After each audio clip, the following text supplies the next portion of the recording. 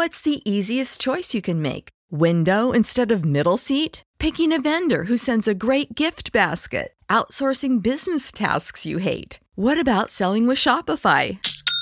Whether you're selling a little or a lot, Shopify helps you do your thing, however you cha-ching. Shopify is the global commerce platform that helps you sell at every stage of your business. From the launch your online shop stage to the first real-life store stage, all the way to the did we just hit 1 million orders stage. Shopify's there to help you grow. Whether you're selling scented soap or offering outdoor outfits, Shopify helps you sell. Wherever and whatever you're selling, Shopify's got you covered. Sign up for a $1 per month trial period at shopify.com/try. Go to shopify.com/try now to grow your business, no matter what stage you're in. Shopify.com/try. Catch those springtime vibes all over Arizona. Break out of the winter blues by hitting the water at one of our lake and river parks. Take a hike among the wildflowers. Just make sure to stay on the trails and leave the flowers for the bees. Discover Arizona's best kept secret and visit azstateparks.com/amazing to start your springtime adventure.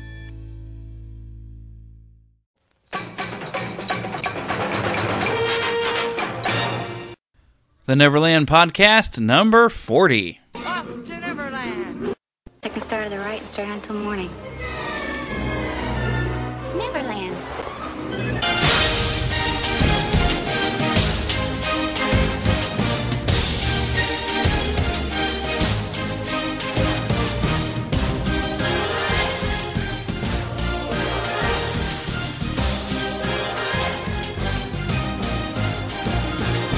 Good morning, Neverland!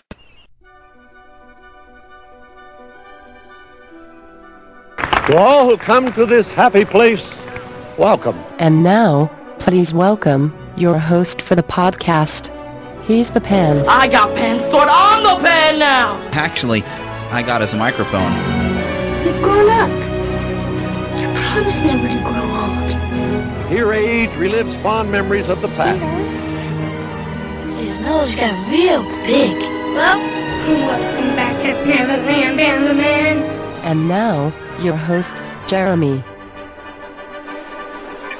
All right, Neverlanders, grab your pixie out of your pocket. It's that time once again. Give her a couple of shakes and spread a little bit of that pixie dust on you and all of your friends. It's time to fly away to where, guys? Neverland! Woo! So yes, and we're not alone going to Neverland. We have a couple of our regulars on here. We have Lost Boy Phil. Hello! And Lost Boy Jesse. Hello! Woo! So the three of us, this is man time here. So, but ladies, feel free to come along because we're manly men. We are, but only one of us is single, ladies. So figure out which one and then pursue. Hey, please. So, what's going on? We have three of us here today, mainly because, well, this is going to be our heroic show. Because we figured that, and well, mainly, I guess Jesse brought this idea up, that Disney here recently has been, well, not that recently, I guess it's been a little while now, but they purchased Marvel, then they purchased Star Wars, but mainly Marvel.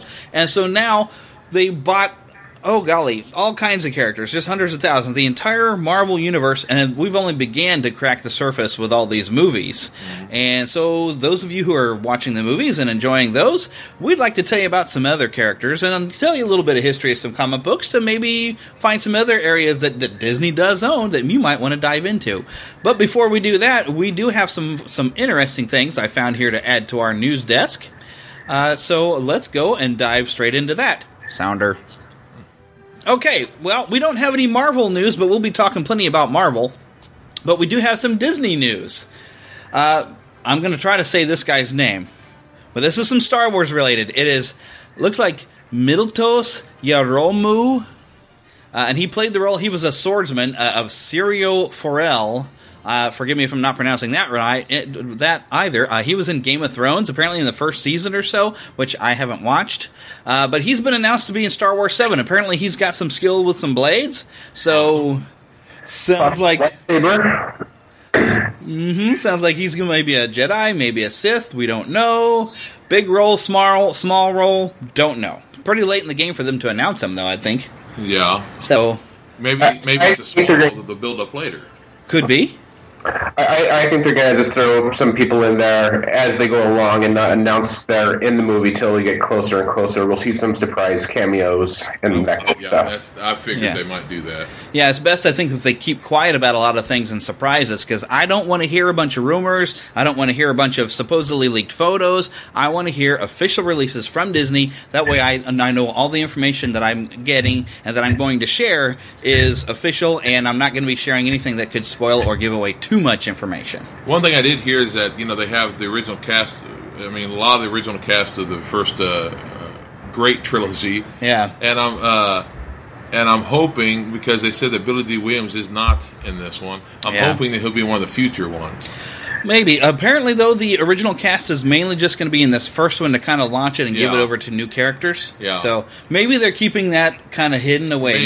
Maybe Billy D is in there, but they don't want to tell us because that's giving away too much. Yeah, perhaps so. But I sure do. Billy D. Williams, you cannot get smoother than Billy D. Williams. Billy D. Yeah. Colt 45 does it every time. That original cast, they're not getting any younger. Harrison already had a bit of an injury, which he has healed up from, and he's back to filming, which I'm happy about. But they're not getting any younger. They really don't have much time that they can use them. Yeah. But anyways, we will keep moving now on to some other Disney news. Okay, does anybody have a clue? It's DJ Deadmau5, and he spells his name funny. It's like Dead Maw 5. But does anybody have ever even heard of this guy? No. I saw him in the Grammys 2 or 3 years ago. It really wasn't anything special. He has basically a Mickey Mouse type head. Exactly. But instead of having a face with eyes, it has kind of just... It lights up and beats to the music. And it's got X'd out eyes on this big helmet mask thing. And apparently he's been doing this for like 10 years. And really, when you look at it, it does kind of look like Mickey Mouse. And so apparently Disney has been taking him to court. I was reading actually some stuff about this, that this seems to be like a follow-up, because I guess at some point he did try to get himself licensed to have that as his symbol through Disney, and they were not going to play ball with him.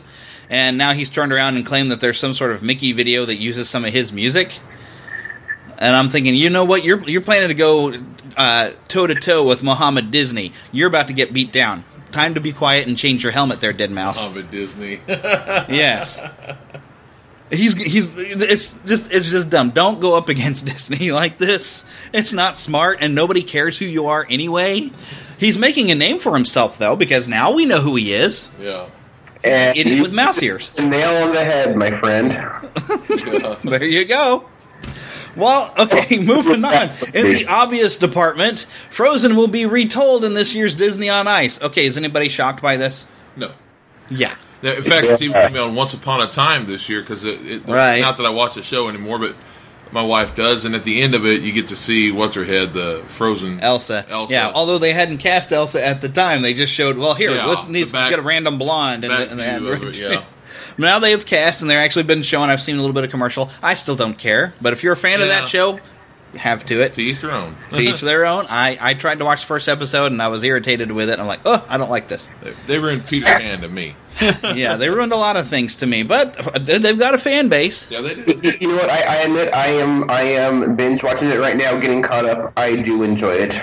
It's fun. Like I said, to each their own. Well, that's good for you, but I couldn't get into it. I just didn't like it. Of course, you were able to enjoy Maleficent somehow or another, too, so, Exactly.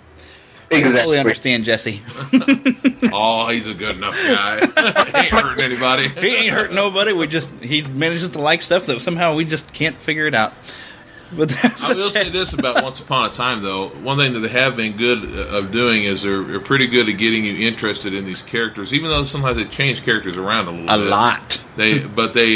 They're pretty good about giving you a deeper story about some of them, and I like some of the casting they've done. I know I've recognized a lot of. They could just be side actors from other shows that I've known throughout the years, but they've gotten pretty good cast members here and there that come in for just a little bit and surprise you. The nice thing is they're breaking the mold on the characters. They're not. It's not who you thought it was, but there's so much more than there could be. Yeah. All I know is I like the characters the way they were. So I'm old and set in my ways, darn it. Get off my lawn, you stupid kids. Okay. Okay, well, here's something else. Now, this is something that I think it's a bit odd, and I think mainly just because I don't like seeing Starbucks every freaking place. But Starbucks is expanding their presence in Disney, and they're going to be in the Disney Hollywood Studios come 2015. Now, see, my big issue I have with Starbucks is rooted in there was this kind of mom-and-pop little coffee shop and soda shop that me and some of my friends used to hang out in, and then Starbucks showed up, and the next thing you know, the mom-and-pop shops are gone. And so I kind of have issues with Starbucks of driving out a lot of the mom and pop shops that I really enjoyed, and I have never had anything from Starbucks, and I don't plan to. Well, I guess you could say Starbucks is kind of the Walmart, and in the sense of the big, companies. But the truth is, I got no problem with Walmart. Got no problem with Starbucks myself. But I will say, there's something about the mom and pop shops that do have kind of a personal when it comes feel. to a coffee shop or a soda shop or little cafes, little diners like that, I hate it when they get closed down like that. There's just something special about those old things, and so I'm weird. I have issues, and so I don't. I know it's big business for Disney, so it's definitely good for Disney because Starbucks will. I'm sure Disney's taking their half off the top of everything Starbucks is making. I'm just too cheap to buy coffee. I'm not a big coffee man. Yeah, anyway. $10 for a cup of coffee. Woo! Yeah, sign me up. I drink coffee almost every day, but I'll make it at home or at work instead of going to Starbucks. Yeah. But when I'm on the road for work, I'll go there because it's consistent, and I know I'm getting the same thing every time. Yeah. Yeah. And in terms of Starbucks in the park, I have no problem with any kind of corporate sponsorship with Disney. They've been doing that since Disneyland first opened, even before Disneyland opened. I mean, they use corporate sponsorship to create the show for Disneyland. Yeah. They used ABC money. Before Disney owned ABC, they used ABC money to build a Disneyland. Yeah. No problem with that at all. Yep.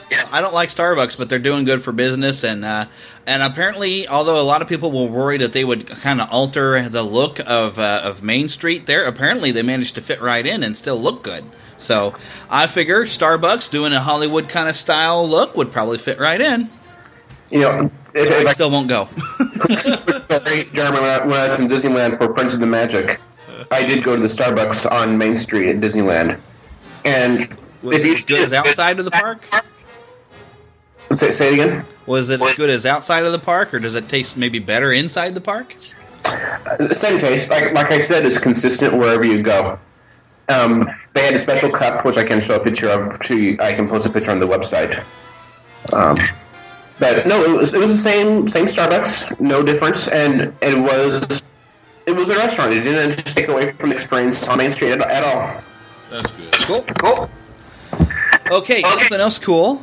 Oswald the Lucky Rabbit is headed for Disney's California Adventure, and apparently already made some appearances in a parade going through.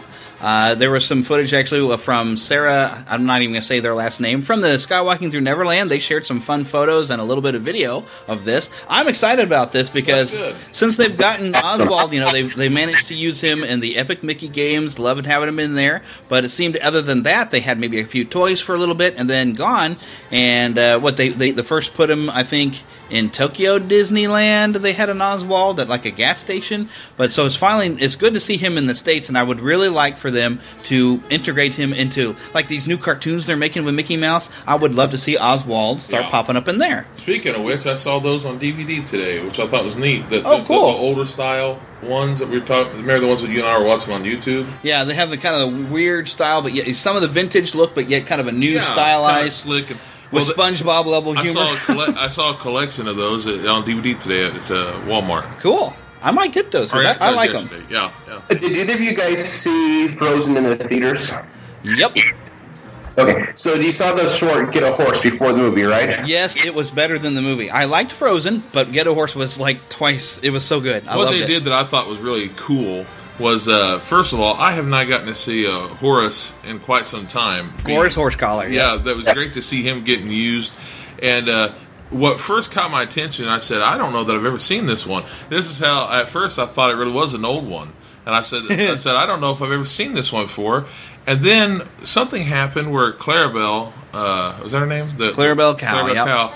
She suddenly grabbed an udder, and I was like, wait a minute, this has to be a newer one because Walt probably wouldn't have done that. And then maybe, and then when I saw, it started going, I was like, okay, this has to be a new one. Then all of a sudden, of course, they break through the screen and all this stuff, and I'm like, okay, all right. It was brilliant, and they didn't win anything for that one though. They didn't get an Oscar or anything. The sound effects and everything was perfect, just like the old stuff. But did you see the Oswald appearance at the end of the cartoon? No, I'm gonna have to go watch it again now. At the very end, right before it shrinks to black, Oswald sticks his head out for like 1 second. Huh. I have not noticed that. Okay, well, there's something I will research and watch now. I actually did do some research this week after speaking with Sarah and Richard last week, and I did dig up on, and I found out that DirecTV does have some sort of video on demand with Disney XD, so hopefully I'll be able to see Rebels 5 days early. But I did get to see those 3-minute clips that they've kind of introduced some of the characters this week, so I did get some catch-up, and it is good stuff, and it's all on YouTube. But I'm so excited. Yeah, I haven't gotten to see it. I saw that Subway has their little bags of that show. Yeah, I'm going to have to go to Subway. Subway's a good place. It's going to be a great show. So, yeah, I've done my homework from last week, so now my homework for this week was I'm going to have to watch Get a Horse about 20 more times just because I love it. And look for Oswald. Holy cow. I get an image of him on the Facebook page before too long.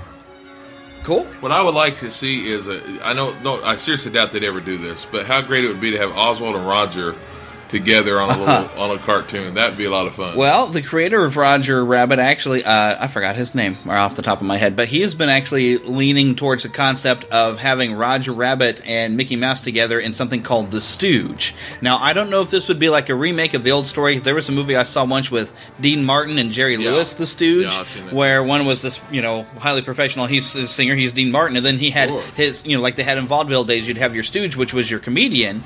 And some guys kind of convinced Dean Martin's character that he was better without his stooge, Jerry Lewis. And I'm wondering if that one might be some of the idea, because that would be awesome if you have Mickey, who, I'm the polished, I'm the real superstar, and then have Roger as his stooge.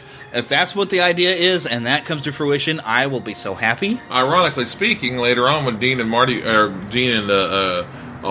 Jerry went their own way, Dean did do a lot better without him. So you never know. Ironic. Jerry Lewis wasn't that funny without a straight man, I don't think. Some people just need somebody to build them up. Yeah, you just need that. But team. I want to see that cartoon. That'd be great. That would be great. Roger Rabbit. Love him. Have you heard anything else on... Oh, Gary Wolf is the creator of Roger Rabbit. Have you heard anything else on that, Jesse? No, I haven't, actually. Okay, well, we'll just wait until we actually get something confirmed on that one. All right, it's time to go beyond Disney. I really need to get a sound clip of somebody impersonating Buzz Lightyear going to Disney and beyond whenever I go this far. But I need to find a Buzz Lightyear impersonator. If you are a Buzz Lightyear impersonator, please email us at podcast@neverlandpodcast.com. Well, I heard this one guy named Tim Allen. He does pretty good at sounding like Buzz. Yeah, he's pretty good. Sounds like Buzz. You think we can get him? Yeah. By the way, hey, Mr. Allen, we're this little podcast in Kansas City. Oh, and we have a guy in California. Hey. So you'd come and do our show. And next time, bring Tom Hanks. Yeah. That'll go over real well. Anyway, so on NBC's Constantine, which I've heard is kind of iffy, and I'm not really a fan of the character anyway, but his TV show is coming this fall on NBC, but Emmett Scanlon, who's best known for playing Brandon Brady on Hollyoaks, I've never even heard of this show, but he's set to play Jim Corrigan in the upcoming series, and he's also known as the Spectre. Now, Philip might know a little bit more about this character. I know the Spectre. He's a great character. And he started making his way back in the 1940s mostly, whenever people like Hawkman and Sandman and people, the Midnight, different people like that were being created. He was part of the Justice Society of America. This is before the Justice League. The JSA. JSA. And he's an interesting character. Later on, years and years later, the Spectre, they changed the character. And Hal Jordan of the Green Lantern became the Spectre for just a couple years. Huh. And they changed it back. But he's a very interesting character. Kind of spooky.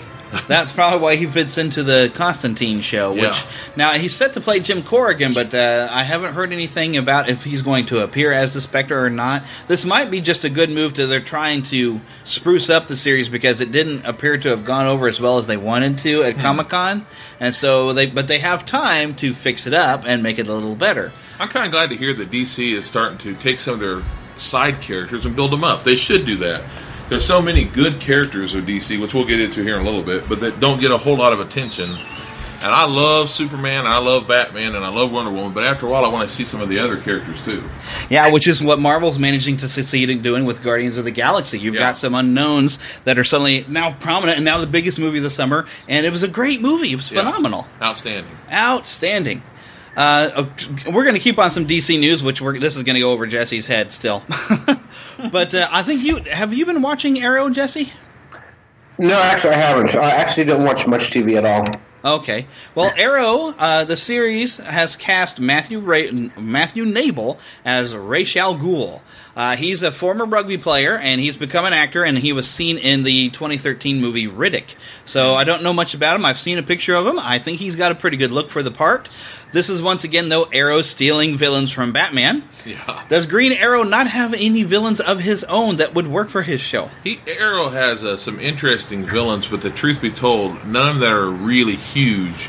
I mean, he's got maybe 5 or 6 characters that Arrow fans, talking about Green Arrow fans, would know, but quite honestly, in order to do that, they have to get into magic and other things like that. And so I think the show is trying to stay away from some of those things. They're trying to be realistic as much as they can. Although, I got to be honest, although I enjoy some of that, I wish that these shows would realize you are a comic book.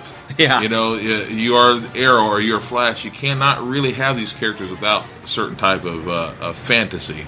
Yeah, which is something I think, Disney, I think, is doing fine with Marvel because they're treating it like, you know what, this is a comic book. Let's just go ahead and go for it and have weird aliens and things. Yeah. Now, unfortunately, Sony over with Amazing Spider-Man 2 specifically, I've heard a lot of complaints of people, well, I liked the movie, and then the Rhino showed up, and that was not the Rhino. And that's kind of true. They did this weird mechanized thing, and it was kind of cool, and we like Paul Giamatti, but that's not what we were expecting for Rhino. We got like a big weird Transformer suit. But it's that same angle of, even though we've had Electro, so a guy is running around throwing electricity around, but, wow, a guy in a weird Rhino suit, just not realistic enough, so we have to come up with a big machine for him to make it realistic and disappoint the fans that are like, what is this? Well, I think there's a fine balance. It's got to be hard making these movies. Yeah. There's a fine balance somewhere, and I'll use Batman as an example.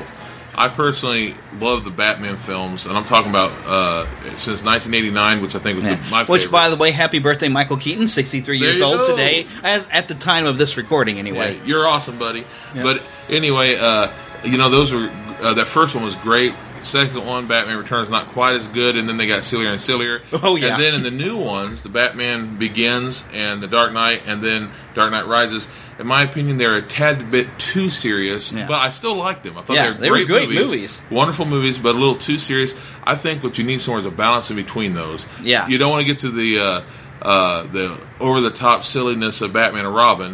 But or even the 60s series. Yeah. That wouldn't fly if they made it now. No, they wouldn't fly. Even though we love it. Even though at the time, the comic books were more like that. Yeah. The 1960s ones.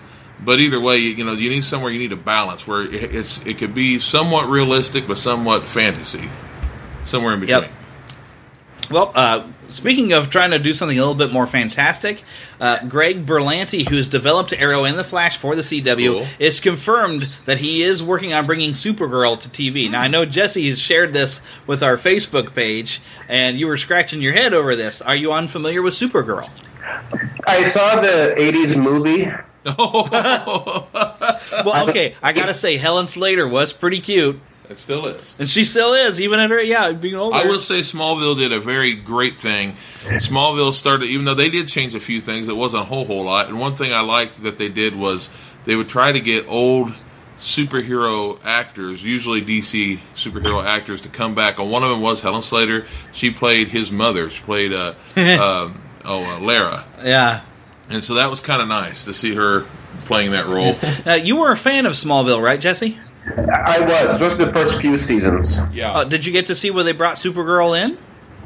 No, I did not know they did that. That girl was good at Supergirl. She was very She was attractive. cute, too. But the truth is I'll agree. I have them all, but my favorite has to be the first 5.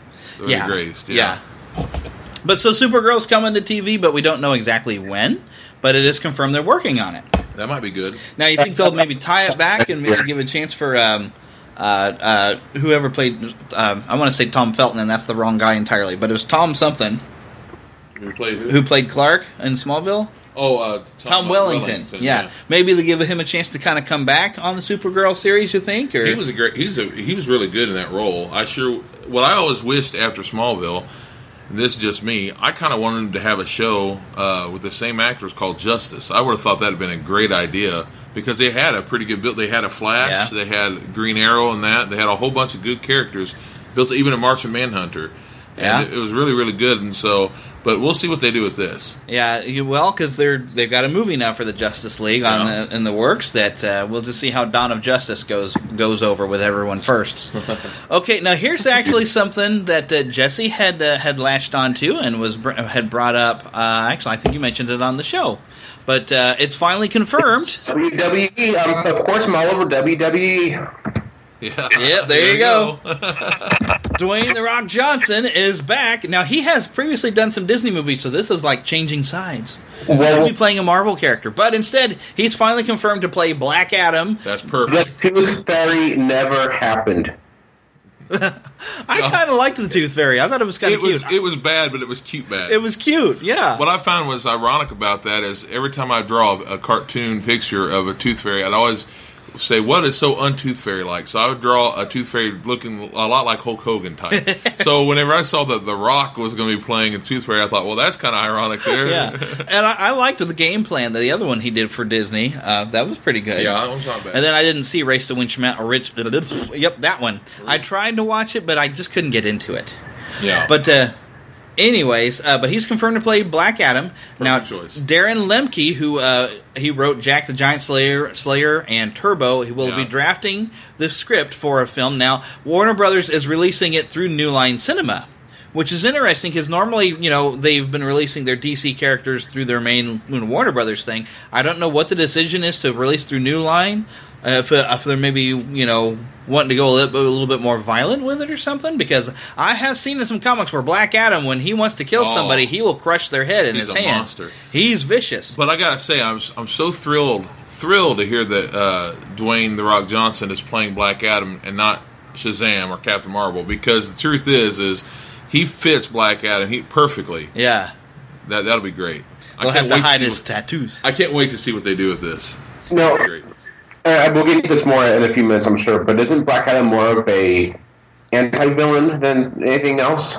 Yeah, they're trying to call him an anti-hero. No, I'm not. I know him more as a villain than an anti-hero of any sort. He's very egotistical, which, no offense, Dwayne, I love you, but that's perfect for him because the character of The Rock, not Dwayne himself, but the character of The Rock is kind of an egotistical dude. Yeah. And he was supposed to be a villain at one point, but the truth is he's kind of affable even in his villainy, so that you almost couldn't help but like him. So that's what I'm hoping that the Black Adam is going to be like, because I think he thinks that he's doing right, but he's egotistical and he wants all the power, and he's kind of opposite of Captain Marvel or Shazam. Yeah. Well, one thing I've kind of noticed with some of the good villains is they don't realize how much of a villain they really are. They just have their goal of what they think the world should be like, and they're pushing for that world of how they think it should be. And they don't realize the destruction they're really causing, and that their vision of the world is really twisted. Yeah. So they're so arrogant they almost just don't care. There are few villains that are really just, you know what? Hey, I'm evil and I like being evil. Yeah, back in the 80s when you had people like Skeletor. Yeah, and Cobra Commander. It was over the top. I'm evil, and I enjoy being evil. There are still villains like that, and we'll talk about that because that's actually a subject I wanted to touch when we start getting into our main discussion. But one last thing I got to throw out there: there is so much excitement. I get everybody's pretty sure that Gotham is going to be a good show. that Netflix has already signed the deal that they're exclusively going to carry Gotham after its run on television. Netflix will be carrying it. Now, I don't know how fast they're going to get it, because like Hulu can picks up shows like a couple days later. It'll be on there, usually, like the day after. So I'm wondering if Netflix will pick up on Gotham that quickly. Well, the rumor that I've heard, and like I said, I haven't no confirmation on this, but I've heard that Netflix is going to get them very soon, right after, and that even if the show doesn't do well on TV, that Netflix will get the rights to finish the entire season. Which, that's what they did with The Cape, which I still didn't get to watch the final episode of that. I actually enjoyed that show, but it didn't get the ratings it needed to keep going. And it was bold. It was trying to basically create its own new kind of superhero and make it realistic in its own way. I was watching a TV show the other day where they were using the voice of that wonderful African-American actor, and his name for some reason just slipped my mind, but he was on that show, The Cape. On The Cape? Yeah. He was the voice of Spawn. Yeah, he was. I believe he was on The Princess and the Frog. Yes, he was Dr. Facilier. He was awesome. Well, anyway, he was doing a narration of a show. It was a comedy, and they said something about, "Oh, are you like that?" Let's say something like, "Oh, isn't it like that show, The Cape?" He goes, "I've never heard of that show." So, are you excited about Gotham, Jesse? I'm actually very excited about Gotham. I think it's. I haven't seen any of the DC shows on the CW since Smallville, but I'm always drawn to Batman, so I'm looking forward to seeing how they do this origin story. Yeah, and this is actually going to be on Fox, I believe, right? Yeah, right. Fox. Which is different than the usual. This is different, going through Fox. So, well, I'm kind of hoping for. I'm hoping they'll do what I hoped that Smallville would do. I'm hoping they'll go for a few years and then almost switch over to a different show, go ahead a few years. Because I personally thought that Smallville should have eventually changed to Metropolis. And they did, but something they like that. And then you get to see him as Superman. I'm kind of hoping that's what they'll do with this. Not that you need to see Batman necessarily, but it would be nice if you go a few years and then it go into Batman Year One type of ordeal. Yeah, we'd like to see how this goes. Yep. The other idea, because I know there was talk when they were doing Superman Returns, was having Tom Welling play that character. Would they move this into a big screen for like a series finale or a relaunch of Batman? Well, not with now that they're moving forward with Ben Affleck to be the new Batman, and that's how they're beginning to interconnect a lot of the DC characters, because in this new Batman vs. Superman, they've already shown that Wonder Woman's going to be appearing, and they're already starting to look at other actors to play other DC characters. So it seems like with Man of Steel, Warner Brothers is really trying to now create a cinematic DC universe, and they're going to eventually put together a Justice League. So I don't expect to see anybody that's on the TV necessarily connected in with the movies.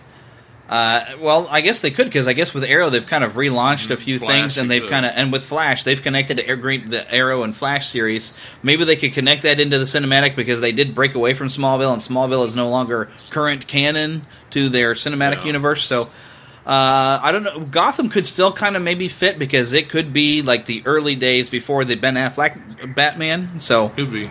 We'll see. We'll see what they do. W and Fox probably not. Yeah, probably not. Well, Warner Brothers still owns the characters, so I don't know what the deal is they have with Fox. I have no idea. Well, yeah, we'll find out. I simply think it's very brave, because I personally didn't care for the Man of Steel much as far as the attitude. What I've seen is about 50-50. I think it's pretty brave to put all your eggs in one basket. Yeah. That's it. I think that they should kind of have other directors come in and help out. Yeah, instead of Zack Snyder. Yeah. Oh, well. We'll see what they do. All right. Daredevil's Batman scares me. Yeah. All right, well, we're going to take a short break and come right back with a Talk About Heroes. Main Street, Main Street, meet me tonight on Main Street. Once a year, Disney fans from all across the country converge on one little town. Once a year, cartoonists and artists are invited to share their talents, stories, and art with these Disney fans. Once a year, the magic of Disney is centrally located in one place, Walt Disney's boyhood home, Marceline, Missouri. The Neverland Podcast invites you to come to ToonFest 2014 in Marceline, Missouri, September 20th, 2014, for a visit to the original Main Street, USA. Jeremy, host of the Neverland Podcast, will be there to meet you with prizes. Be one of the first to find me and tell me where you heard this promo, and you win. It's kind of like Where's Waldo, only with a bit of Disney magic thrown in. He could be watching the parade, shopping for classic Disney items in the antique shops, exploring the Walt Disney Hometown Museum, listening to a cartoonist at the community center, visiting Walt's Dreaming Tree, or eating something. I'll be the guy in the Neverland Podcast t-shirt stuffing his face. Small town festivals have some of the best food. Kettle corn.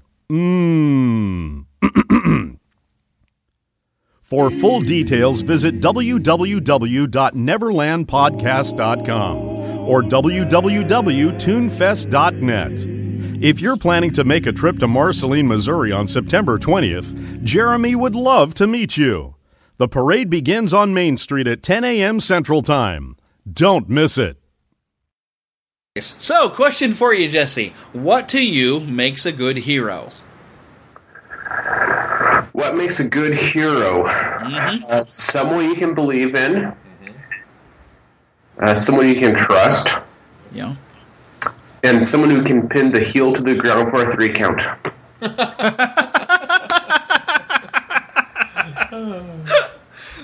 We got to go wrestling on this too. So, yeah. And yeah, that's some of the things with heroes also, is we have them in wrestling and we have them in real life. But I think one thing also that we find is a good quality is that self-sacrificial type of thing where, and I'm going to use a Rocky analogy too, where in that Rocky Balboa movie, it's like, it's not how hard you hit, it's how hard you can get hit and keep moving forward. Yeah. And that's a good hero who will lay down his life and everything, but if he's still living and he's still breathing, he's going to get up and keep fighting that villain and keep protecting those people or whatever. You know, he doesn't quit. Yeah. But that's how heroes are made, though, too, is when they get to that point where they've sacrificed everything for that one goal that's, you know, saving people. And I really need to play the clip of Aunt May from Spider-Man 2 right about now. He knows a hero when he sees one. Too few characters out there flying around like that, saving old girls like me. And Lord knows, kids like Henry need a hero. Courageous, self-sacrificing people, setting examples for all of us. Everybody loves a hero. People line up for them, cheer them, scream their names, and years later they'll tell how they stood in the rain for hours just to get a glimpse of the one who taught him to hold on a second longer. I believe there's a hero in all of us that keeps us honest, gives us strength, makes us noble, and finally allows us to die with pride, even though sometimes we have to be steady and give up the thing we want the most, even our dreams. When I think of a hero myself, I think of there's a lot of heroes. I love a lot of the fictionary heroes, if we want to call them that, fictional characters. I enjoy that, but I also think of real heroes. People who, it seems to me that most of the time they're very humble. Yeah. And a lot of humility, and people like Audie Murphy. No, not Eddie Murphy. Audie Murphy. Audie Murphy, a World War II hero who didn't think much of himself. Or Sergeant Alvin York. Yeah. You know, he wasn't Great movie, by the way. Wasn't even a sergeant, really. Yeah. But he was a hero and was very humble. Didn't think of himself as a hero. And he just did what he thought was right. That's what he had to do. And that's something else makes a hero. Doing what you know is right, regardless of the cost and regardless of the risk. You're just doing it because, no, this is the right thing to do. Mm-hmm. And there's a lot of real-life heroes, like in the military, and then police, firemen, the people who are sacrificially doing what they know is right. And so that's kind of our basics for a hero, and I think a lot of our thought on a hero, I like to refer to a biblical reference that I won't get into necessarily on this show because we're not trying to be a religious show, but go read the New Testament, people, and you'll see a lot of the things of what we think of as a hero displayed pretty well. So, but yeah, so that's what we think of as a hero, and a lot of other things from myth comes along where, maybe they know somehow, like Luke Skywalker.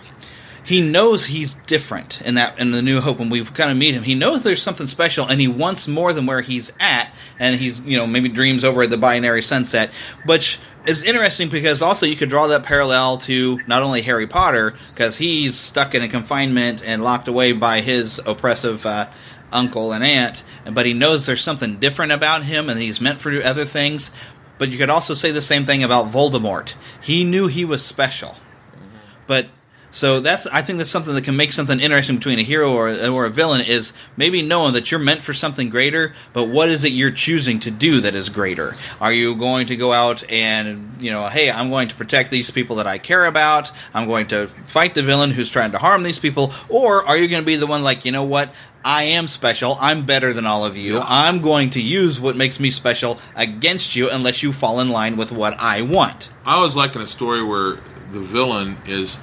doesn't necessarily think of himself as bad, but he justifies little things that really aren't that little. They end up being big things, and they define the character. If you ever want to see a good movie like this, watch the movie Unbreakable.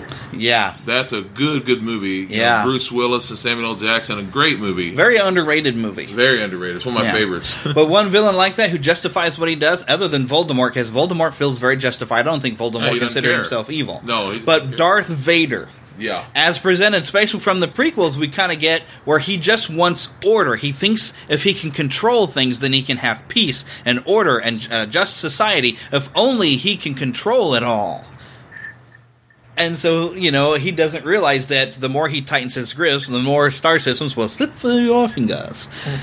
So that's part of what makes a villain also, is some of the same things that can make a hero. And depending upon if your whole concept is, I'm going to just protect what I think is, right, protect these people, or I'm going to go to any means to do things the way I want them done, which you might not realize that you're evil at that point. But if you try to do things your way because it must be my way, you might be the villain. Yeah. So, all right, so there's an establishment of what we have with heroes. So now we've got like that thing in our head. We need to help kind of introduce the world of superheroes, supervillains. Now, if you've been following us on Facebook, facebook.com/Neverland Podcast, or at Twitter, at Neverland PCast, you've been seeing, currently I'm in the villain section right now, but we've been posting up some old 1992 trading cards, front and back, so you've gotten to see some characters you are familiar with, and we'll go ahead and talk about some of those. So, Jesse, since you're the uninitiated, you've learned some Marvel characters. What are some characters that you've kind of connected with? That I've connected with? Wow. Yeah, is there like any of the particular heroes from Marvel that you've been like, wow, I really like that character. That's really cool. Well, I've always been drawn to Hulk. Ah, yeah. Always. That's always been one of my favorite guys. Hulk smash. Yeah, Hulk smash. Were you a fan of the old series when we were all kids? That was after my bedtime.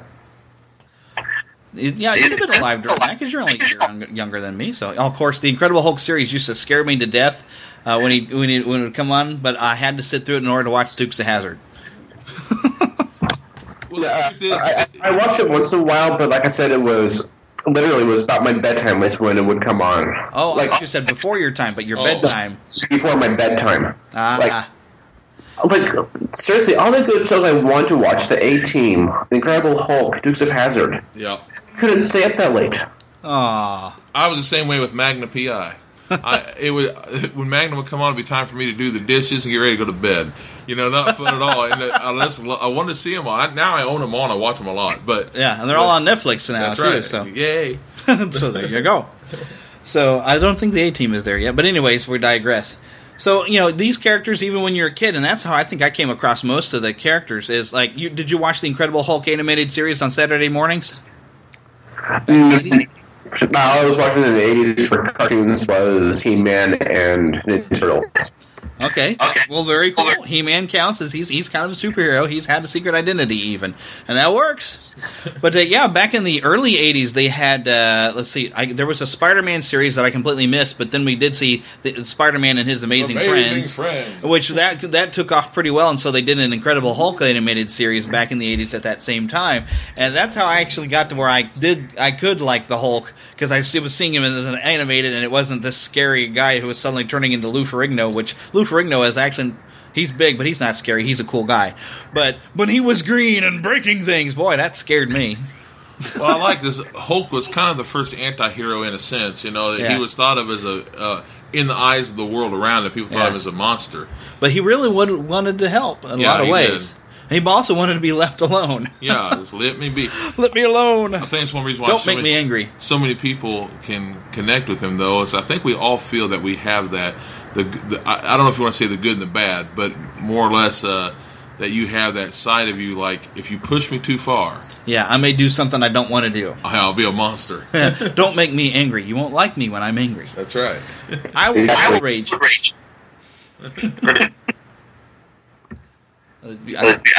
Sound like you were going to say something, Jesse, or is that an echo I'm getting? No, I was saying exactly. I was agreeing with that. Okay. Don't make me angry. Yeah, exactly. Because, most of us are nice people until we snap.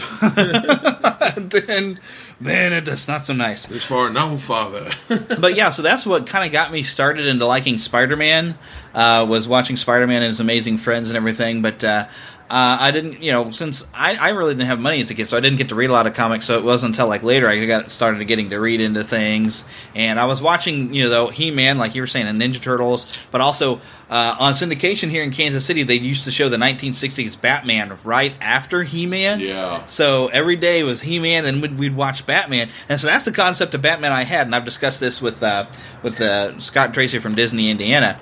And so I did get more exploratory into Batman when the movie came out and everything, because, boy, Batman was everything. And I remember there was a trip you and I were on with our youth group at the church. We were going to Arkansas, I think it was.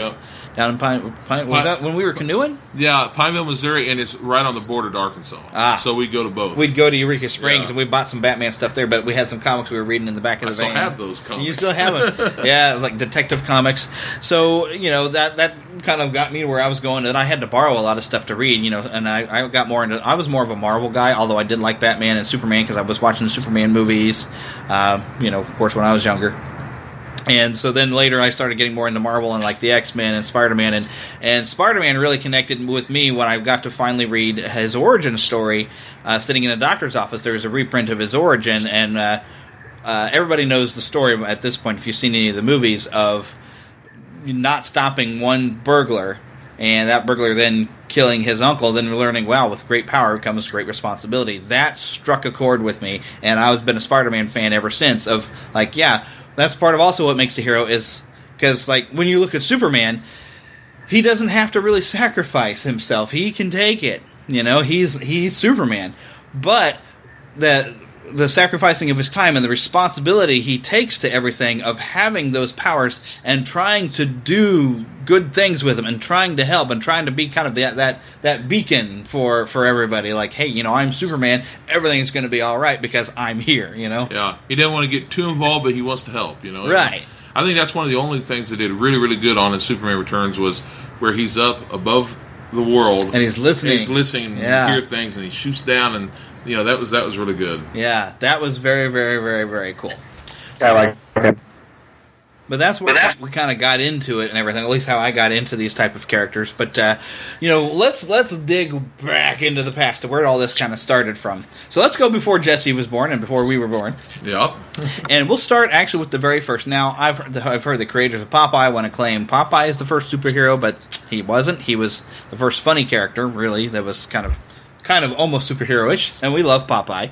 Oh, absolutely. But back in the old comics, it used to be they would collect the comic strips you get in the newspapers. They used to collect those into books, and so kids were buying them, and that was kind of how it worked. And then suddenly they got the idea that they needed like a hero, and so the first one, and I'm sure Philip's going to love to talk about this, Superman. Superman. Do you remember what year Superman debuted? Yes, 1938. 1938. My goodness. He came around June. Of course, I say June. that was the month on the comic book, but they usually came out a month or so early. So he came out in 1938, and he changed the way everything worked. Some people get weird about this, and they say, well, he wasn't the original superhero. There's others, the Shadow and all, but those were more like pulp. Yeah, they were pulp comics. Yeah. But pulp Superman, stories or whatever you call them. Superman kind of changed it, and then they had a lot of people trying to be like him. Of course, Captain Marvel was an obvious. Right, an obvious. I mean, so much so that if you look at and back then... For those who don't know, Captain Marvel, also known as Shazam. Yeah. We just talked about his movie. Yeah, he's now he's a DC character, but originally he was from Wiz Comics, and the fact is if you look at the original issue of Superman and then the original Captain Marvel, and it's pretty much the same cover. I mean, there's a lot of things that are a lot alike. But anyway, he was so popular that they said we need to make more characters like this, including people like Stan Lee and them, even though he wasn't one of the big-time people yet. Yeah. And Marvel Comics wasn't known as Marvel Comics at the time. Yeah, Timely Comics. Although they did have a title that was called Marvel Comics. Yeah, and they had people like Jack Kirby creating people like a Captain America and things like that. But you also had this character a year later created by Bob Kane by the name of Batman. Now, the interesting thing about Batman is they had seen the pulp magazines and how the darker characters like the Shadow were popular, and they thought, well, we need... they kind of thought, well, we need another superhero that can sell as well as Superman does, but we need to maybe go darker and try to pull some of those fans away from the Shadow, and so, Batman. So originally he was supposed to be kind of a darker character, but that kind of got changed as things went on. And they also found a lot of their audience that they thought was all kids, that they were hoping kids would spend their bubblegum money on. But they noticed, like during World War II, that the soldiers were reading these comics, which is why you suddenly, oh hey, Captain America, and suddenly also Superman was like involved in World War II, which wasn't necessarily realistic, because if Superman wanted to go and fight World War II, he had to stop it like that. The writers had a real hard time with Superman during the war, because you could not have him take care of everything during the war. You just couldn't, because then the soldiers were like, well, then why am I still over here in Germany? Why am I here in France? Why am I over here? And so they had like Captain America. I think was a good idea, because he was like helping the troops, and he was rooting out spies here in the States and stuff like that. Like the Red Skull was actually part of a spy network here in the States and everything, and they were always trying to unmask and figure out who is the Red Skull anyway. So they have found ways to kind of help bolster morale, and it was a lot of propaganda, really. But it worked. But then you hit around about the 60s, and that's when things really, really kind of changed, because the DC had really established themselves. What had happened in the 1950s was there was a man, and I won't use any names, but there was a man who went a little overboard judging comic books, and some of it is some people did go too far. You had a lot of your Tales of the Crypt type things, and they would go a little too far. But because of that, this man decided that Batman and Robin were a way to commercial a different lifestyle. And it was a bad influence to have like a young boy who was going and putting himself in danger and always running around with an older man, looked creepy and weird. And so they had stuff like that basically now comic books have become the enemy. Hey, where are all my comic books? Oh, those dreadful things. I gave those away. And there were thousands of comics that were burnt. Yeah. Well, this happened later than what I was about to bring up. But in the 50s this happened. But it really also took into the 60s and made some 60s comics rare as well. That was later, but this first happened in the 50s, and then they burnt a whole bunch of comics. Yeah. But which is funny, because the people who kept their comics, like the Superman and Batman and stuff, they're now worth a lot more money. Yes, because it's rare. So it's like, thanks. So Stan Lee... Yeah, of course, we ended up with the Comics Code after that, to where there were certain areas, and it really restricted what you could do in story. And it really hurt, books like Tales from the Crypt, the horror comics that were kind of maybe going a little over the top with some stuff that they would do. But then, of course, everybody's getting blamed for what horror comics are doing. But that's what a horror comic maybe should be doing. This is why in the 1950s you have a lot of bizarre Superman stories where you meet Krypto, Supergirl, the different types of kryptonite. They were trying to stay away from a lot of the fighting and that kind of stuff, but it was okay. It was all right. And then Stan Lee, he'd been involved with the comic book for years, for more than 20 years, and he was ready to quit. He was ready to stop, and his wife said, why don't you make yourself a comic book the way you would want to before you give it all up? And then Fantastic Four was the first. Fantastic Four was the first thing that really kind of motivated and changed comic books. So you can say without Superman, you wouldn't have all this other stuff, but without Stan Lee, he's the Superman in my opinion. Yeah. Because without him, comics wouldn't be now what they were. He was the Walt Disney of superheroes. That's right. Stan Lee really kind of changed the game because his characters were flawed. They were human. Yeah. And especially with Spider-Man, when he came out, teenagers were for sidekicks, not heroes. Mm-hmm. And so suddenly Spider-Man is this teenager, and boy, people just latched onto it, especially, teenagers were like, oh, well, here's a character who's just like us. And that's kind of what got Marvel to really build, is suddenly they had more believable characters that were humans, and they had problems, they had bills to pay, and Aunt May needed surgery, and, that kind of thing would happen. And so it really kind of changed the world. And in fact, even the X-Men, during the turbulent time of the 60s, was a little bit of a statement on the current race issues that were going on at the time. Because really, if you analyze the X-Men, well, okay, how can you tell a mutant from somebody who got bit by a radioactive spider? Because they both got powers, but now we just found out that these people were born with it compared to this guy who got it in an accident. So why do they hate one? And, well, Spider-Man gets hated anyway, thanks to J. Jonah Jameson. So, but there's always been big issue things that they were able to tackle, and I think DC kind of managed to follow suit and say, well, you know what, our characters need to have some problems and some relationship turmoil, so things are not always sunny between Clark and Lois, That's right. Bruce Wayne can't get a decent love life, and he really can't afford to because he can't have someone waiting for him to come home.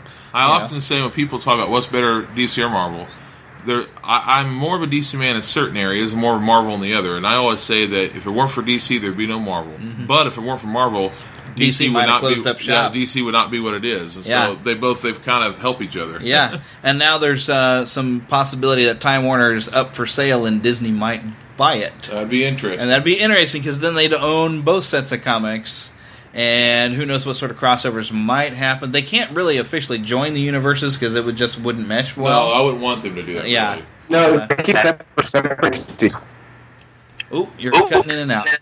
I'm just saying keep them separate to keep the two DC and Marvel separated.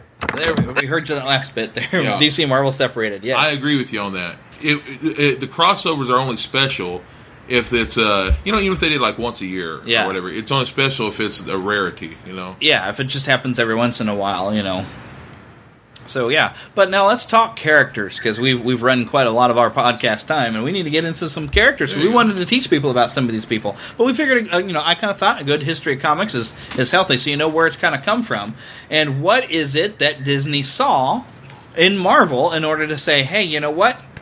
Let's pick up on this because all these characters are viable property. And it's too bad they didn't get a hold of Spider-Man because I've heard many say that he's probably got the greatest rogues gallery in all of Marvel. I'd have to agree. Of my favorite rogues gallery, at least in Marvel, my favorite rogues gallery would have to be Spider-Man and the X-Men. Yeah, X-Men's got some of the most bizarre. Of course, X-Men is less bizarre than it used to be because X-Men used to deal with aliens and a lot of stuff the Avengers would deal with. But it's gotten more on track. But let me just see if I can find my list of villains in here. I've got my Spider-Man guidebook, but see, he's got so many villains that they could even get into a lot of unknown villains, I think, and get somewhere. The Hobgoblin.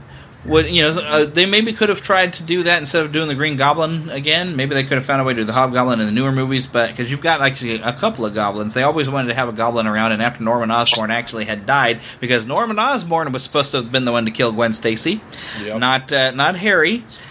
Which hopefully you did see Amazing Spider-Man 2, or you were already familiar with that. How about did we just spoil Amazing Spider-Man 2 for you, Jesse? I haven't seen Amazing Spider-Man 1, so don't worry about it. Oh, okay. Well, there's your homework. You need to watch the first one and the second one. If you lived local, I'd let you borrow them, but you're kind of a few states away. So, but, all right, well, we won't want to spoil anything for you, so we won't say too much of what happens in the movies, but in the comics, and so a lot of people were expecting, since Gwen Stacy was introduced in the movies, they were like, she dies tragically in the comics.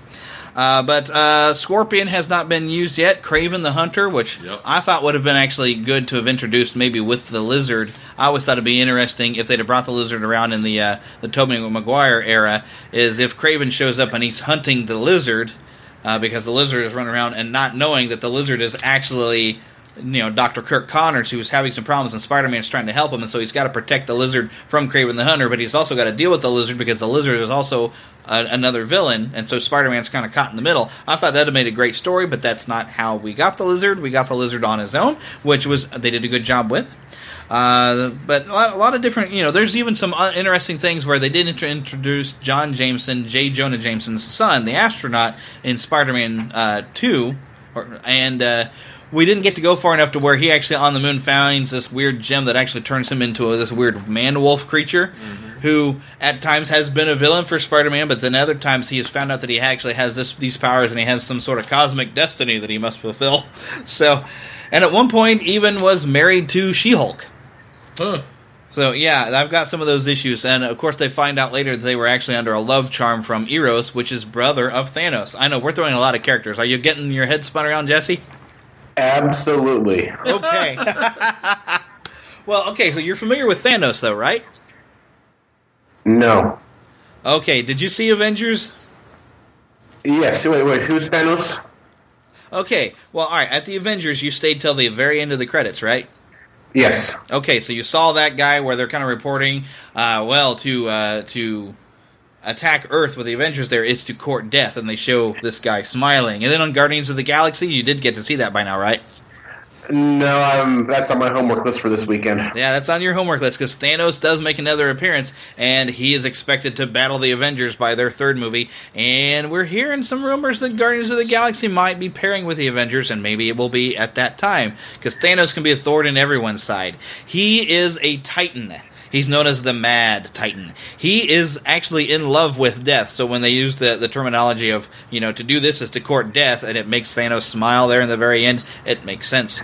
Well, Thanos has a brother, Eros, who is kind of a hero. He's kind of the opposite of his brother, Thanos. He's got these weird love powers, which he has abused, because if you could make some woman fall in love with you, and you were that kind of a guy, you'd probably abuse your power, which he really shouldn't do. And so the funny part is in some She-Hulk comics, he actually got into some legal trouble, and She-Hulk is also Jennifer Walters, and she's a lawyer. So there's your strong female role model. Come on, where's that She-Hulk movie? Yeah. I'd love to see it. He kind of got into some problems. But anyways, in the She-Hulk comics, they actually had come up to where her and John Jameson had gotten married, but found out the only reason they actually were in love with each other is because Eros had, accidentally put a little love spell on the two of them. And so the marriage kind of fell apart after the spell was taken away.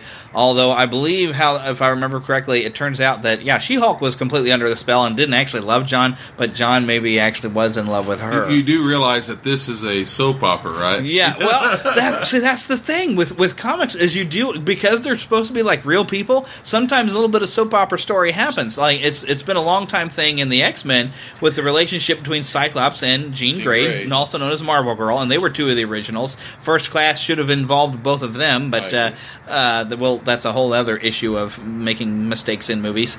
But there's always supposed to be that tension where Wolverine always kind of had a thing for, but Wolverine's kind of the James Bond of the X-Men. He'll mess around with any girl, so really I never took him seriously on how much he's supposed to like Jean.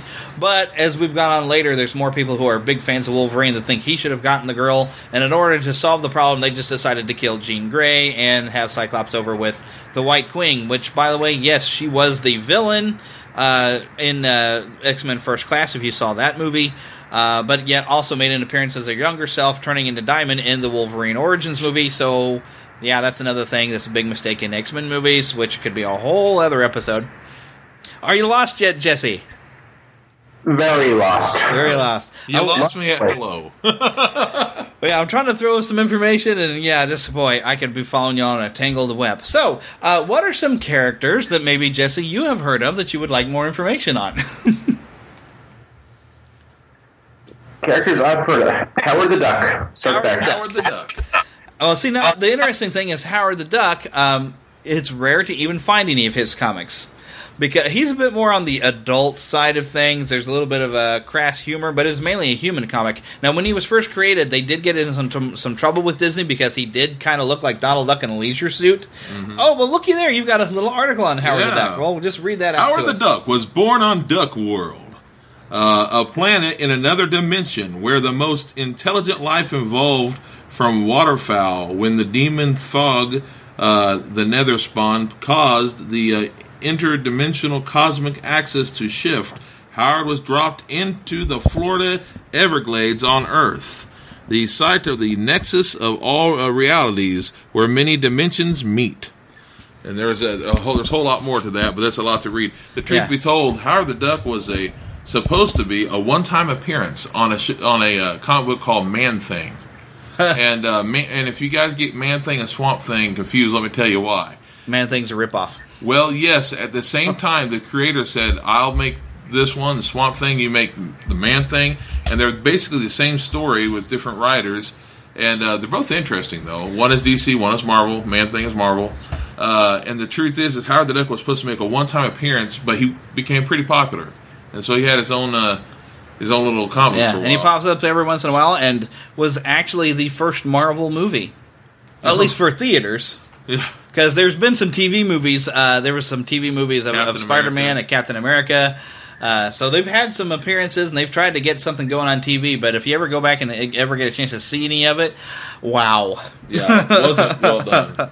Not well done at all. You cannot do low-budget films with the big, huge, fancy things. Especially back then, they didn't have computers and stuff. Yeah, there's so much you can't do on TV. But now, boy, with computers, they can have Spider-Man swing from building to building instead of taking half an hour to climb up one wall and then swing from one building to that next one, and that's as far as he gets. Yeah, it was sad, and apparently it was briefly even a TV series, which didn't last long, and it was awful. We won't bring that one up. But they used to do a marathon on the USA Network on like Labor Day weekend, I think it was, and I'd watch it every time just because I love Spider-Man, even if it was the most heinous Spider-Man I've ever seen in my life. I had to watch it. So I can be kind of forgiving just because, yay, it's Spider-Man. But, of course, if they really screw something up, then they'll probably have me really upset. Well, Howard the Duck, I imagine they'll do some more with him since he's made an appearance down recently. And he does pop up in major events in Marvel throughout time. Something big happens, and Howard the Duck is, for some reason, there. He lives outside of the Cleveland, Ohio. Cleveland. The Cleveland, Ohio, that's right. And he lives with Beverly Switzler. And they said this is an interesting human-duck relationship. This is why some people had a problem with Howard the Duck. Because that's weird. Because there's, obviously some sexual things that build up between this human and this duck. And that's bizarre, But if you ever want to see a really bad film, now I don't know many people except weirdos like me maybe that like to watch films that is just so bad you almost can't help but watch it's so bad you gotta watch. And Howard the Duck from the 1980s is one of them. I'm sorry, George Lucas, but that's a bad movie. He produced all that stuff. And that's one of the things that's interesting is George Lucas actually produced a Marvel movie. Now, since, well, of course, he's wanting to do other projects, but I wonder if he'd be interested in coming along and maybe working on maybe another Marvel property now with Disney in there, and he's good friends with Disney, everybody's all happy and everything. Of course, I don't think he needs to touch Guardians of the Galaxy. I think Peter Gunn did a wonderful job with that, with directing it. So I don't know if I'd want George Lucas's take on Guardians of the Galaxy, but maybe something galactic like that might be somewhere in his area. How about the Inhumans? Like the Inhumans. There you go. Now, we better explain the Inhumans, because now Jesse's lost, right? Yeah, the robots? The Inhumans. All right, explain the Inhumans, Phil. Okay, I'll read you quickly what they say here. It says, the Inhumans are a race who diverged from mainstream human beings on Earth about 25,000 years ago. The aliens known as the Kree created the separate race using genetic experimentation on early humans in order to create a race of superhuman warriors to serve the Kree. Now, the Kree, some people will be familiar, maybe if they were catching this, they are mentioned, and they're quite an important thing in the Guardians of the Galaxy movie. Mm-hmm. In fact, the main villain in there is one of the Kree. Mm-hmm. And if they get to develop this further, there's a Kree Empire and a Shi'ar Empire, and also the... help me out here, the shapeshifters. I lost my name. The Scrolls. Scrolls, yes. There's all these three major alien races that really could actually interfere with Guardians of the Galaxy, and also, if Fantastic Four was still in the house of Disney to be able to... Maybe someday, I'm hoping. Yeah, because then maybe the Skrulls could be involved with the Fantastic Four, because they're the ones that have developed them, and the Skrulls even developed the Super Skrull, which could basically he had all the powers of the Fantastic Four, and they made him and gave him those powers specifically to fight the Fantastic Four, who always got in the way of the Skrulls conquering Earth. Skrulls are not very nice. No, they're not. So I would love to see maybe the Guardians of the Galaxy have to deal with them. Perhaps we could get them in there. Maybe get them caught in the middle of a Kree and Skrull war. Well, it sounds awful to say. I hope the new Fantastic Four movie does horrendously bad so that people lose the rights to it and it goes back to Marvel Disney. Yeah. I don't know how many years they have to be without making something of the Fantastic Four for the rights to transfer. Don't know when that comes back up. But did you at least see some of those Fantastic Four movies there, Jesse? I saw the first one. The first one back in when that first came out. Yeah, 2005. The 2005. Sure. That one was very good. I kind of liked the second one a little better when they did the Silver Surfer, because I thought they were very respectful of the Silver Surfer character, and I liked how they presented him. We can learn more about him. The what? I want to learn more about him. Yeah. The Silver Surfer. Now, this is an interesting type of thing, because Fox seemed to be kind of afraid to really go full bore with Galactus. Yeah. Galactus is the true eater of worlds. He is huge, he's gigantic, he flies through space with this ship, and he usually needs a herald, because he drains the energy out of a planet and kind of destroys the planet in the process. And so he needs a herald to go and prepare that planet for, consumption. And the Silver Surfer was... what? What's a herald? Well, that's... exactly what the Silver Surfer was. He was the herald. He was, well, you know how when a king would go out, they'd have the herald would go out there and blow the horn and announcing king, da-da-da-da, So the herald was someone who would go before Galactus to the planet and prepare the planet for Galactus' arrival to destroy that and consume that planet. And so Norrin Rad, I don't know what race he was originally, but he... I think was in order to save his fiancée or his wife or something like that, made a deal with the Galactus to become his herald, which basically makes him a slave. Now, Galactus gave Norrin Rad what is called the power cosmic, which is... it's like this weird infinite power. He can almost do anything he wants to. It changed his appearance to where his body is completely silver, and his life is connected to what looks like a surfboard, and he uses that to travel through space. Now, at some point, then the Silver Surfer turned against Galactus and rebelled, and got free, and he's no longer the slave of Galactus. And so now he's kind of finding his own way, and he really wants to find his way back to his homeworld, but he doesn't know where it is, unless something has changed. Has anything changed that you're aware of, Philip? Not that I'm aware of. I do know that the one thing, and so what's his name of this character here? I can't remember him. The Watcher. The Watcher. That's a whole other thing we can talk about. The truth is whenever Stan Lee had created Galactus, and he went along with the Watcher, and Stan Lee did not come up with an idea for the Silver Surfer. He just had Galactus. But the great Jack Kirby, Great Lake... once again. Jack Kirby, he drew this guy, looked like he was on a surfboard, and he came up with the whole idea of having the Herald come before him, and Stan Lee's like, that's great! So he's come up with the idea of how he's going to do it, and anyway, right. Good stuff. Now, the interesting thing about Galactus, I found this absolutely fascinating. I don't remember which comic I was reading, but Reed Richards, known as Mr. Fantastic of the Fantastic Four, has actually said, well, Galactus isn't so much a villain as he is just a force of nature. We can't really destroy him because he actually is a natural cause of destruction. He's just something that exists to eat. In order to remain alive, Galactus does have to consume planets, just like a predator consumes, another animal. That's a very interesting perspective, I thought, of Galactus, and I don't remember where I had read that in some comic, but there was something about, Galactus was sick or was dying or whatever, and Reed Richards was saying, well, hey, we actually have to save Galactus, which is unfortunate.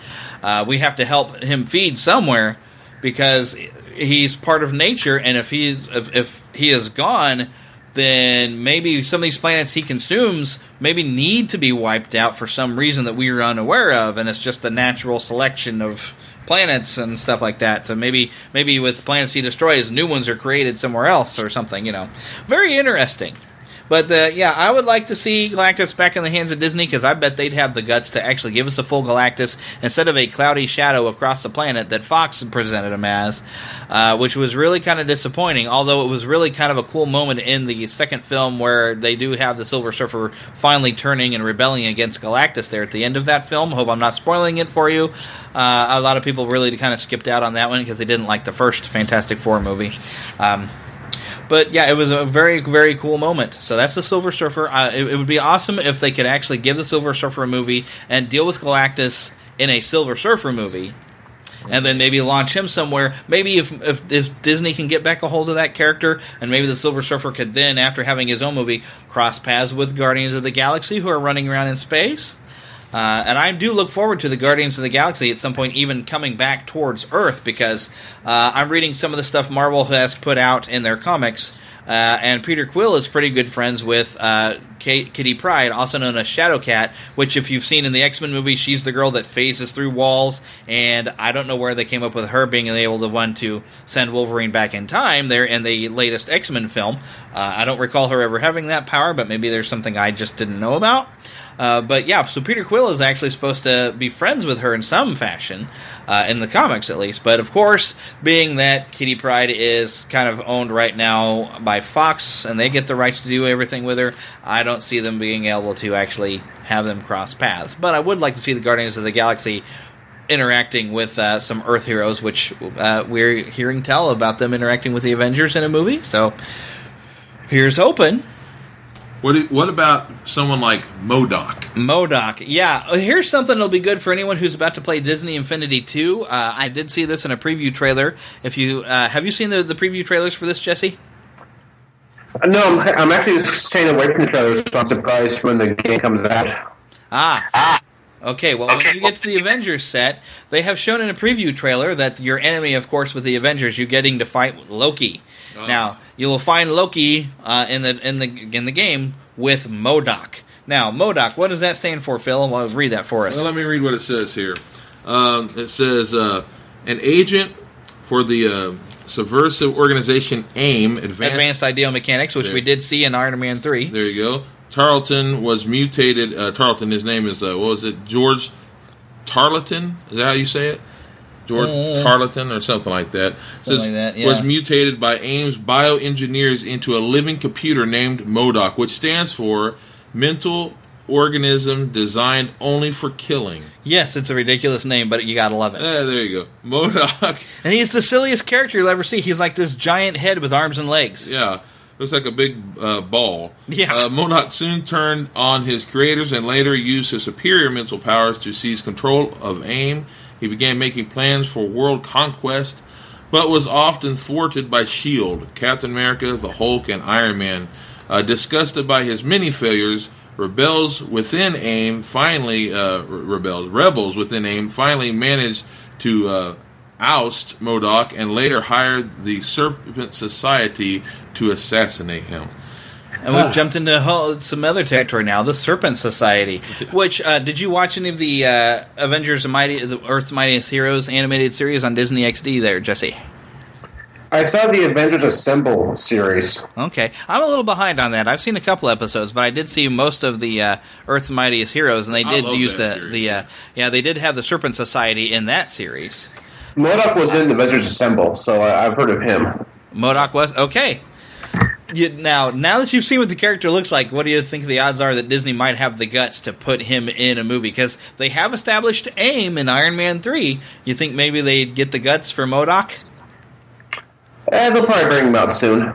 It would be pretty cool. He'd be a weird-looking character, but I think people could be able to accept it now that they've seen a talking raccoon and a tree that dances. Now that Disney sees that people want to see comic books and they'll throw lots of money at them and make it the number one movie of the year, Disney's going to be more and more willing to bring more comic books to the screen. Yeah, and there's so many characters we have not even touched on that we'll have to do another show like this. Yeah. But we're going to have to wrap this one up or it's going to go really long. Yeah. But yeah, we've only just scratched the surface on a few characters that you'd be familiar with or that you're not familiar with. And some of them are just bizarre and zany. And some of them are, just really cool and just a lot of fun that as things kind of move on, we're going to hopefully see more of these characters. I mean, we've even heard Doctor Strange, and I don't think they've cast him yet. I love Doctor Strange. Love him. And you've got a whole realm, because he is the Sorcerer Supreme. He does all this weird mystic Eastern magic kind of things. So you're opening up a whole new territory in the Marvel Universe of not aliens and everything, but of magic. This is the truth. With every good... Most of the time, every good Marvel character has a good DC character that's either first or inspired by a Marvel character. Right. And along with Doctor Strange, got Dr. Fate. Yeah. And really, to be honest, those guys are awesome. I loved whenever DC and Marvel did a thing called Amalgam, where they put their characters together and got Doctor Strange Fate. But either way, the fact is there's so much they can do. This is why I've always said that right now, Marvel and DC need to use cartoons to get into kids' minds. Marvel's done this for years, since the late 60s, but DC doesn't do it as much as they should. There should be a series, that, even if it was just a series of DC Selects or whatever, and you get to see an episode of a character. There's so many characters that the kids and even a lot of adult fans don't know about that could do really good on their own. If you start building them up slowly, ba-boom. Yeah, and one mistake that I think Disney is making right now is, okay, Jesse, in the 90s, I'm pretty sure you watched an X-Men cartoon, right?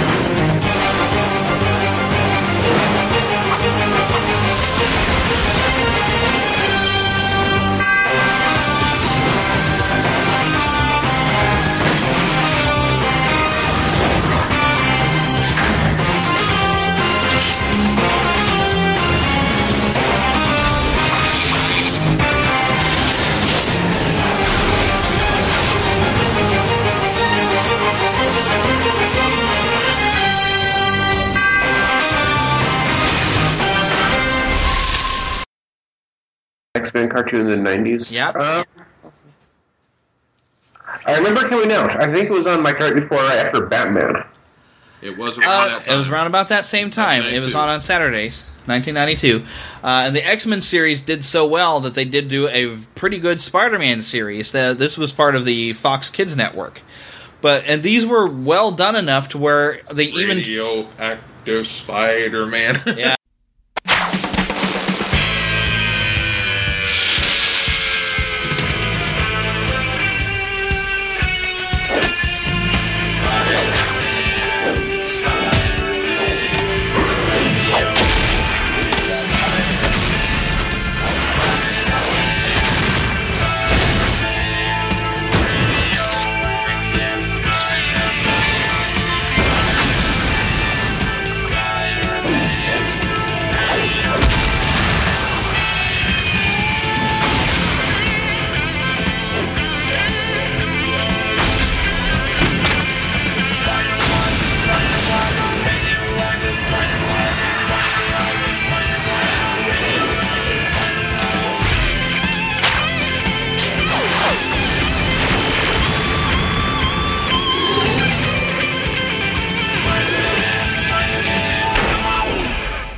But they was so well that they even put a couple episodes of the X-Men series. I think by the time they were on season 3, they put a couple primetime episodes up.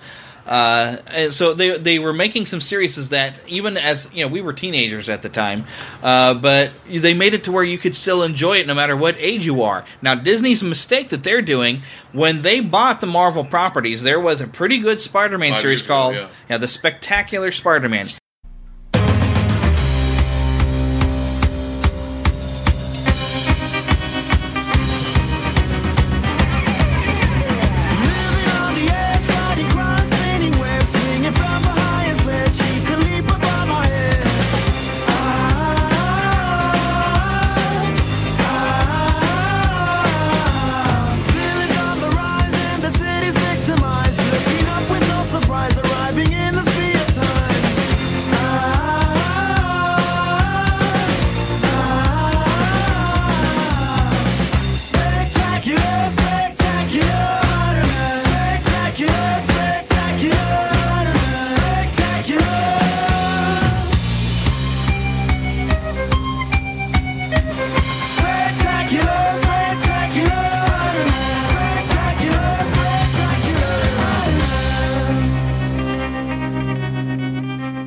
pretty good series. I think you can find it on Netflix. Well, you could. I don't know if it is right now. But at some point it was on Netflix. It was a great show. But when Disney bought Marvel, they said, nope, there's no animation going to go unless we're the ones making it. Which would be a pretty good idea because, wow, Disney animators working on Spider-Man would have been great.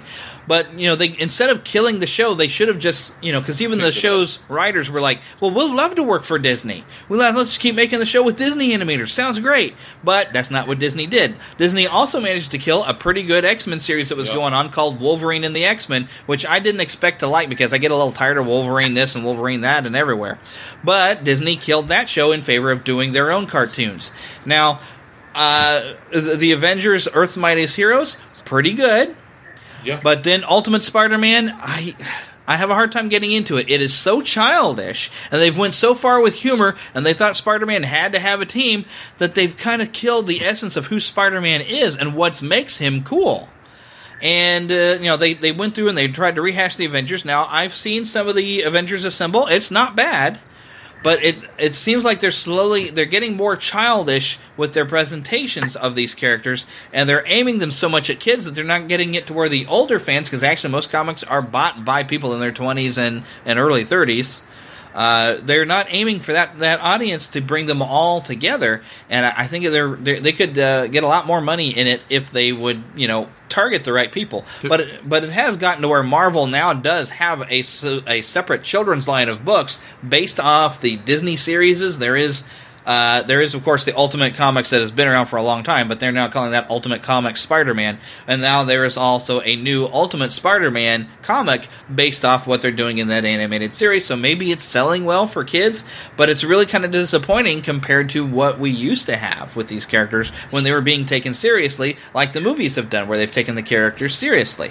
One thing I thought was good in 1992 was when Batman got the animated series, which is still my favorite version. Oh, that was a great show. And that kind of changed everything. And where you can make a cartoon, and it had the style was so unique, and it was a lot like the old Superman cartoons. Unique style, and that's what they're going for. A kind of a 1940-ish look. And the truth is I think it is so good at telling stories, and it was like watching little movies, especially the first season. And they were able to introduce all those other villains, that even characters I wasn't familiar with. And I knew of them, but they did such a good job. Paul Dini, you're a genius. We love you. Yeah. I wish you'd take over the films. But he's great. But, I keep thinking I'd like to have someone like that in Marvel. Yeah. Jeff Loeb ought to be one of them that can do it, because he's good that way. Get some good... Well, the nice thing is they do have Brian Michael Bendis, who is a great writer for Marvel. He has worked on the Ultimate Spider-Man animated series, but I kind of wonder how much influence he has, because the direction they took with that series, and I still kind of like to watch it just because it's Spider-Man, but it doesn't feel like Spider-Man. They've childized. I guess I'm inventing a word.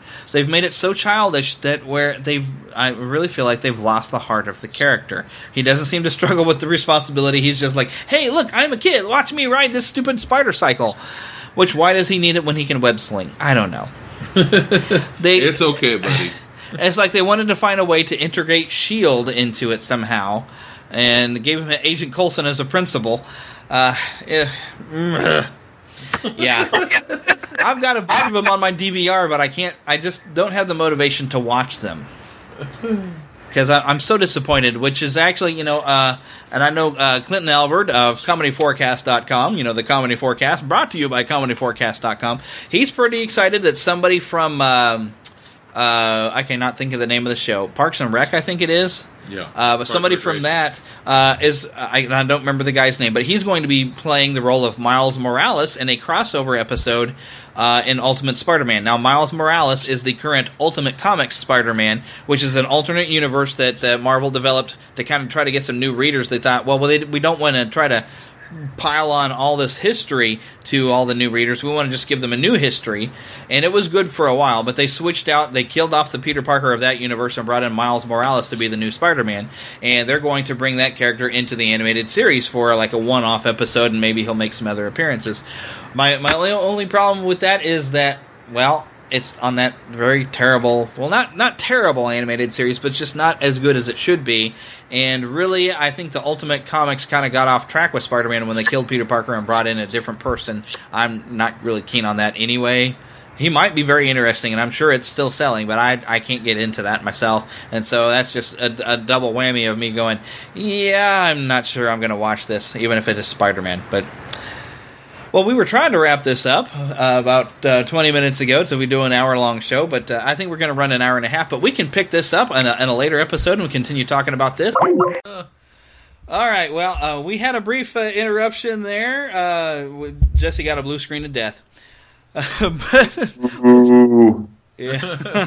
Well, go ahead and wrap this up. That was Thanos trying to eat his... That was Thanos taking out your computer. But as I was saying, we will go ahead and wrap this up because I don't want to go like 2 hours, and we were getting dangerously close to getting there. But we'll bring this topic up again, and we'll discuss it more because we can. And maybe next time, Jesse will be able to get a word in edgewise. There we go. Woohoo! Because unfortunately we were kind of teaching Jesse and he didn't get really much to say. I kept trying to throw to him, but he just didn't have anything to catch the ball with. But we're teaching him. He's going to learn stuff. And Jesse, I'm so very sorry. We're trying to nerdify you. Oh, he's got some geek in him. I'm a geek. I'm becoming a nerd as we go along. Oh, good, yeah. good. He's already big. He knows his Disney history. And that's good. Good stuff. Which, by the way, you need to check out his blog at questforvaltdisney.wordpress.com. Did I get that right? Absolutely. And you are now part of the bestofdisney.com group? Yes, I am. Awesome. And we can actually go to your website and vote for you. Yay. And get you up in the rankings. I'm right now in the top 10. I could go even higher. Woohoo! Are they looking to rank any Disney podcasts of Best of Disney? It looks like right now they're just blogs. But we're an audio blog. In time, Jeremy. In time. Maybe one of these days I'll bring back my old website, Suburban Superhero, that was my blog that I never updated. I actually do still have my old blog. It doesn't go through suburbansuperhero.com anymore. Now it's just like glueband.wordpress.com, but I barely do anything with it, so I probably ought to just shut it down. So maybe I can turn it into a good, something. I don't know. Whatever you're feeling white and nerdy. Yeah. Oh, this is my white and nerdy right here. Yeah. This has been white and nerdy since the beginning. Now it's just a Disney white and nerdy. Which I guess the argument could be made that we always kind of were. That's not much of an argument. Yeah, I was always throwing some Marvel and some Disney and Star Wars around, so technically we really haven't changed much. But anyways, we are. Yeah. We've just declared that, dadgummit, we are. And now, Jizzy,